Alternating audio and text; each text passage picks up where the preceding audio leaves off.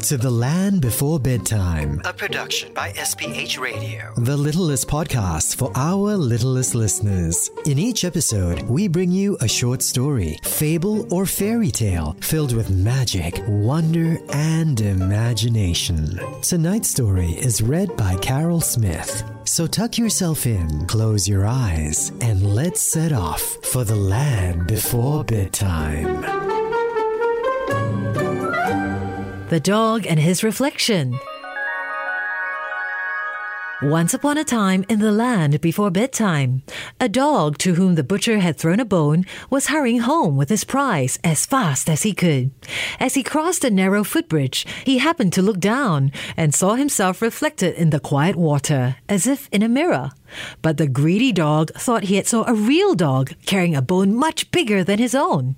If he had stopped to think, he would have known better. But instead of thinking, he dropped his bone and sprang at the dog in the river, only to find himself swimming for dear life to reach the shore. At last, he managed to scramble out, and as he stood sadly thinking about the good bone he had lost, he realized what a stupid dog he had been. The end.